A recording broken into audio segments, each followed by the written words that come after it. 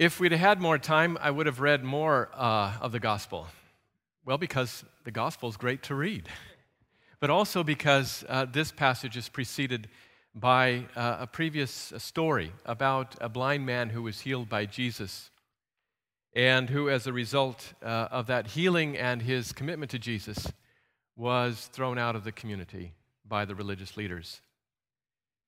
And so this blind man who's questioned is probably in this audience that Jesus is speaking to, as is probably the religious leaders, and probably also just a bunch of folks standing around listening to Jesus say these words about the shepherd and the sheep. And so I wonder what would happen if we placed ourselves in this audience, if we placed ourselves right in that situation and were listening to Jesus. I think if we were, it would mean that we as hearers would have recalled Ezekiel 34, the passage that we read. Its description of the bad shepherds. As we heard in that lesson, they were bad because they fed themselves instead of the sheep. They didn't strengthen the weak. They didn't heal the sick. They didn't bind up the wounded. They didn't bring back the stray. They didn't seek the lost.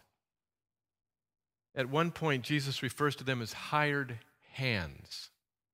And that reminds me of a job I had as a detective in a department store while I was getting my doctorate. Had to make some money, so I thought, that's not a bad job. Actually, I wasn't very good at it. I have a rather optimistic view of people, and so I had a hard time catching people. But I did determine that if anyone was threatening my life for the sake of a TV or a piece of clothing, I would take my store bag that had in it my walkie-talkie, lay it down on the floor, put my hands up, and say, "Take it all." I was a hired hand. I didn't care as much about the merchandise as maybe some others. And that's exactly how Ezekiel describes these shepherds that Jesus is referring to, because they really don't care about the sheep, and they deserted them, and the sheep were scattered, left to the wolves. But God would rescue them. The text says God went out and looked for them. Even when no shepherds will search for them, when Jesus heard that the bad shepherds, the religious leaders, had driven that blind man out of the religious community, comes at the very end of chapter 9, Jesus went out, it says, and found the man. Because Jesus is the good shepherd who goes looking for the lost sheep, just the one.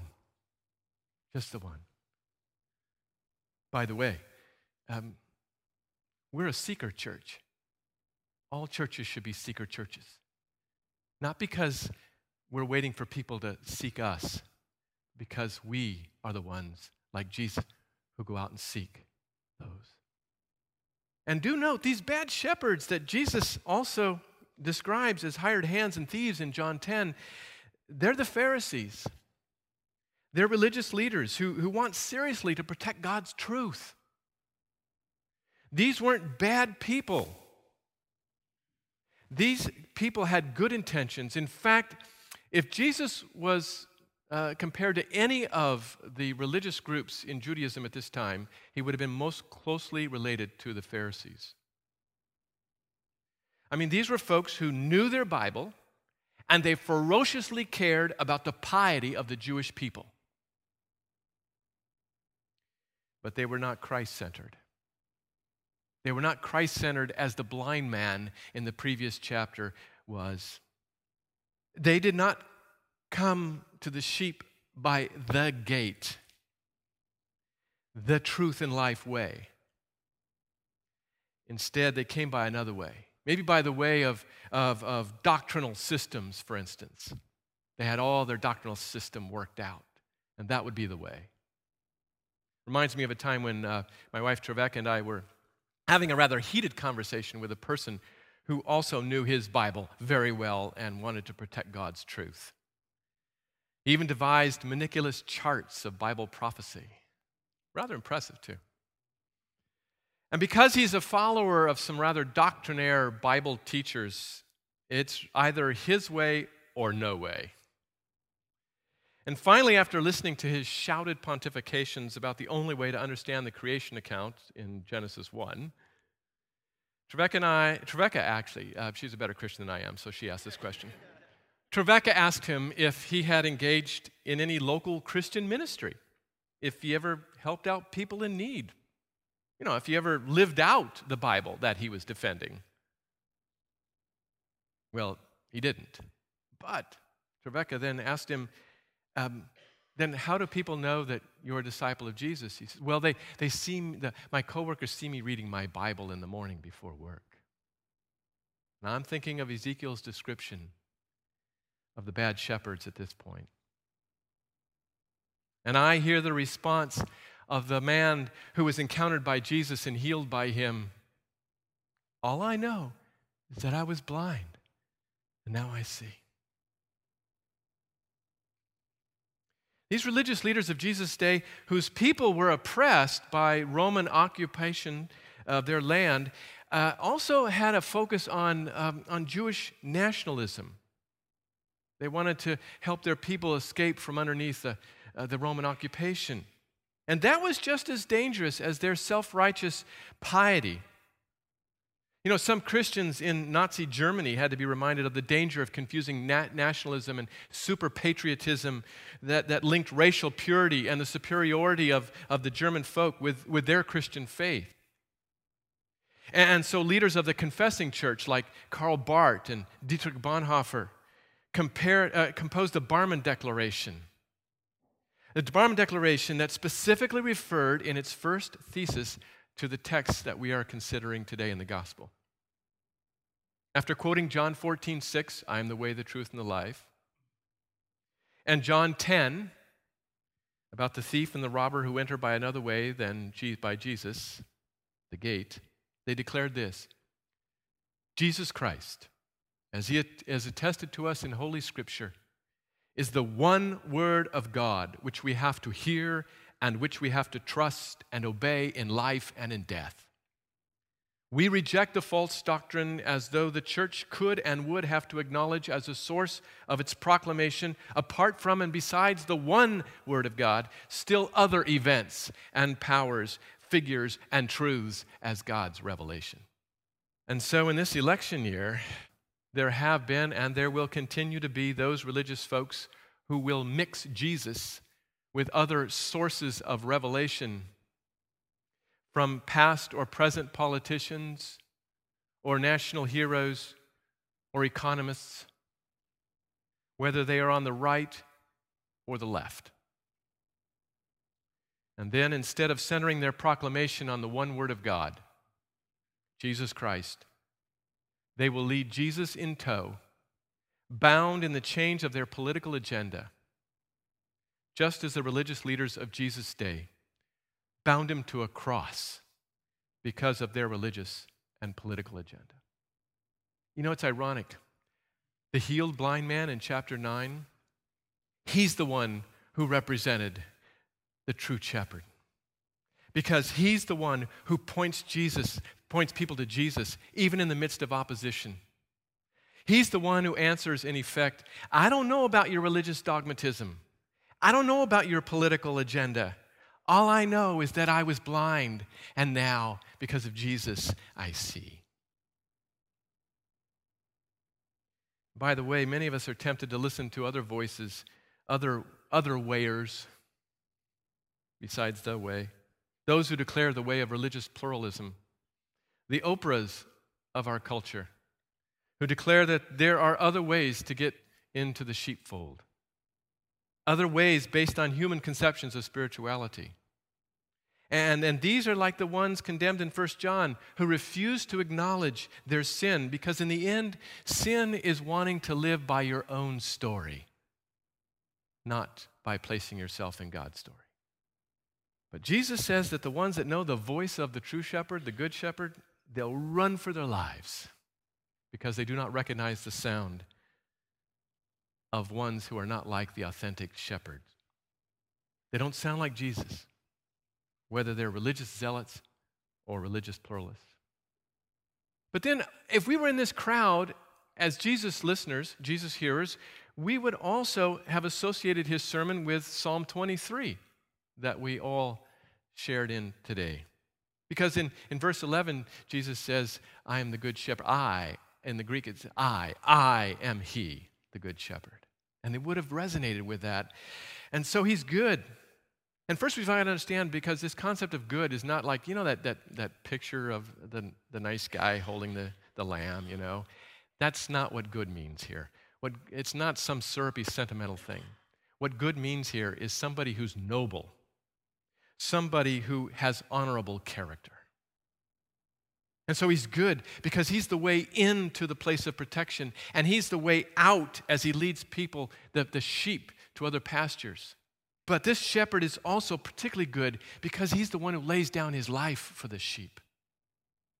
He's the one who will place his own life at risk in order to protect the sheep. Not protecting us in the worldly ways of violence and attack, but protecting us by giving up his life. He does this because the text says he knows his sheep in a way that, did you catch that? It's as intimate as God the Father knows God the Son. That's how intimately he knows us, his sheep. Because as John's first letter insists over and over again, he knows us because he became one of us. 1 John rejects the teaching of the false shepherds who claim to know God apart from his appearance in the flesh, in Jesus. The central truth of Christianity is that the good shepherd knows his sheep because he became the paschal lamb. The shepherd became one of the sheep.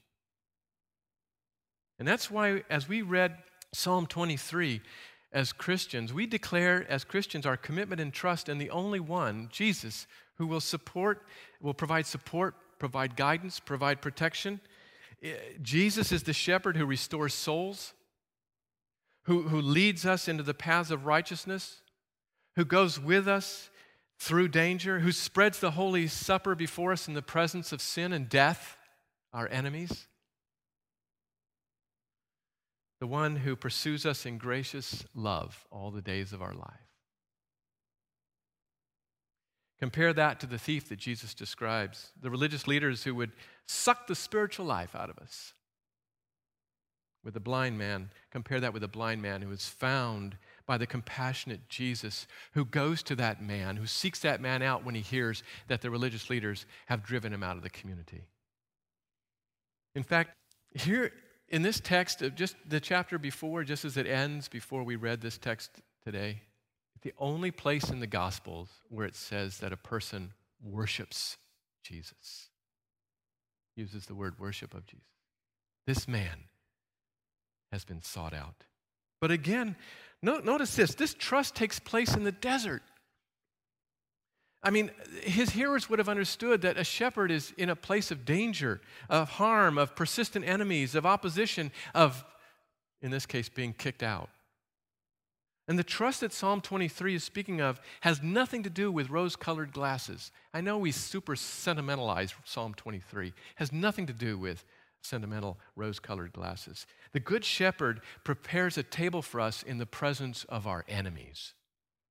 In fact, if the key event of Jesus' mission as the Good Shepherd is to lay down his life for his sheep, then he expects no less of us who are his shepherd underlings.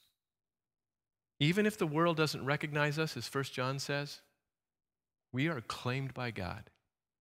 We are claimed by his steadfast love as his children. And that should be good enough, but realize this: it's a dangerous and costly thing to be loved and claimed by God. It's a dangerous and costly thing. As you are encountered by Jesus this next week, keep in mind that God's sightings may not necessarily be joy-filled events. I mean, the centurion had a God sighting as he declared, "Surely this is the Son of God," as he watched Jesus tortured and killed. And the blind man who was healed had a literal God sighting, finally. But the context for his God sighting was his rejection because of his insistence that the healer was the only one in whom they should put their trust. And then finally, let's say we're part of that crowd again, we're part of that audience. Jesus' hearers would have been able to relate to the occupation of sheep herding in a way that most of us in suburban Orange County do not. They would have understood the dangers of the desert that we've already talked about, but they also would have understood that Jesus was what he was talking about when he said that the sheep recognize his voice. The sheep know not only the voice of the shepherd, they might know the flute tune of the shepherd. I love the connection that this makes with the story of the blind man in the previous chapter. Think about it. The only clue that this man had to the healer's identity before he was healed was his voice. That's all he had. And at the end of the chapter, Jesus gently helps him to make a connection between the voice that healed him and the man that is now standing before him.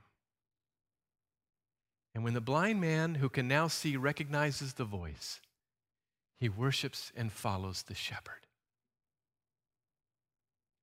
One of my former colleagues at Wheaton College, guy, New Testament scholar, Gary Burge, spent a lot of time in Israel. And he tells this story. I'm going to read it because I want to get it right, but it tells this story about Arab shepherds who know their sheep personally. He wrote, during the Palestinian uprising in the late 1980s, the Israeli army decided to punish a village near Bethlehem for not paying its taxes.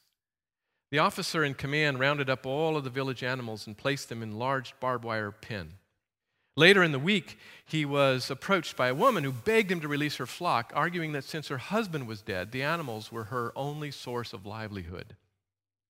Well, he pointed to the pen containing hundreds of animals and humorously quipped that it was impossible because he couldn't find her animals. She asked if she could, in fact, separate them herself. Would he be willing to let her take them? He agreed. A soldier opened the gate, and the woman's son produced a small reed flute. He played a simple tune again and again, and soon sheep heads began popping up across the pen. The young boy continued his music and walked home, followed by his flock of 25 sheep. See, the question for us this morning is this: how can we hear and recognize the Good Shepherd's voice? Not just God sightings this week, but God soundings. It's difficult in our situation, huh? I mean, for one thing, we live in what Microsoft researcher Linda Stone called a state of continuous partial attention.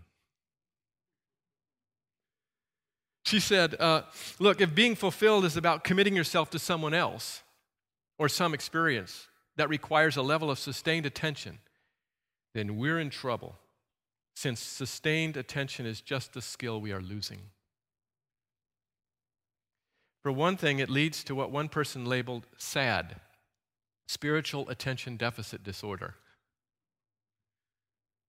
To even hear the Good Shepherd's voice this week, let alone recognize it, you might have to turn off some of what is clamoring for your partial attention. Maybe even go on a media fast today. Who knows? Maybe God will call you instead. But we also need to be trained to hear his voice. Not just to hear it, but trained to hear it. And there's a story I relate in Monk Habits about a naturalist and his friend who were walking down a busy New York City sidewalk one day. And the naturalist stopped in his tracks and said, "Listen, do you hear that cricket?" And his friend said, "How can you hear a cricket in the midst of all this noise?" The naturalist said, without answering, what he did was he pulled out a quarter and dropped it on the sidewalk. And immediately everybody turned around and looked. And then the naturalist said to his friend, "You see, we hear what we're trained to hear." Bad shepherds train us to hear the untruth, as John warns in his letter. Or they might train us to confuse the voice of the Good Shepherd with political, economic, or super patriotic voices, compromising the voice who said, "I am the only way to truth and life." So we've got to be trained to hear his voice. Maybe we train by spending time with him in the morning. Dietrich Bonhoeffer once wrote, The prayer of the morning determines the day. If I could paraphrase Bonhoeffer, I'd say, the time you spend with Jesus in the morning will determine how well you recognize his voice during the day. Maybe we're being trained to hear his voice by practicing the discipline of listening as we do each Sunday before the service begins or after the reading of each scripture passage. We're participating in a deep and quiet countercultural movement, even among the churches. In a book that I highly recommend to you, time for a commercial. Get this book. It's by Leighton Ford. It's called The Attentive Life, Discerning God's Presence in All Things. This is a great book. During our times of God sightings and God soundings, this is really good. Leighton Ford was he's Billy Graham's son-in-law. Just remember, if you can't remember, the car maker, Ford, and The Attentive Life. And in The Attentive Life, Leighton Ford writes, a teacher friend who is busy lecturing at seminary all week and preaches most Sundays at growing evangelical churches, big ones, tells me that early each Sunday morning he has begun going to an Anglican church down the road. Wow, there's a surprise. Because there he can quiet his soul in the silence before venturing into the busyness of the day of rest. So practice listening in silence. And then perhaps we can train ourselves to hear and recognize the Good Shepherd's voice this week by refusing the siren call of Fox or CNN or talk radio. In fact, why not turn those off, especially during the election season, and spend the same amount of time, or even a quarter of that time, reading the Gospels? Remember this, the voice of the Good Shepherd is not simply to call you into the place of protection, but it's to lead you out as well. At the end of John's Gospel, Jesus reordained Peter. He reordained Peter by asking him 3 times, do you love me? Do you love me? Do you love me, Peter? In other words, Peter, am I really the center of your life? Am I your desire above all else? Am I the tune that you keep hearing in your head all the time? And if the answer is yes, then Jesus says to Peter and to us, then feed my sheep. We are led to the other sheep, the sheep that Jesus has that have not yet been brought in to the fold. Those spoken about in this gospel passage this morning, who are not of this flock, but whom we need to seek. Augustine once said, God has some people the church doesn't have, and the church has some people that God doesn't have. But whether outside or inside, we need to listen to the shepherd's voice, because faith comes by hearing, and hearing by the proclamation of the Word of God. And that is the Word of God. Amen.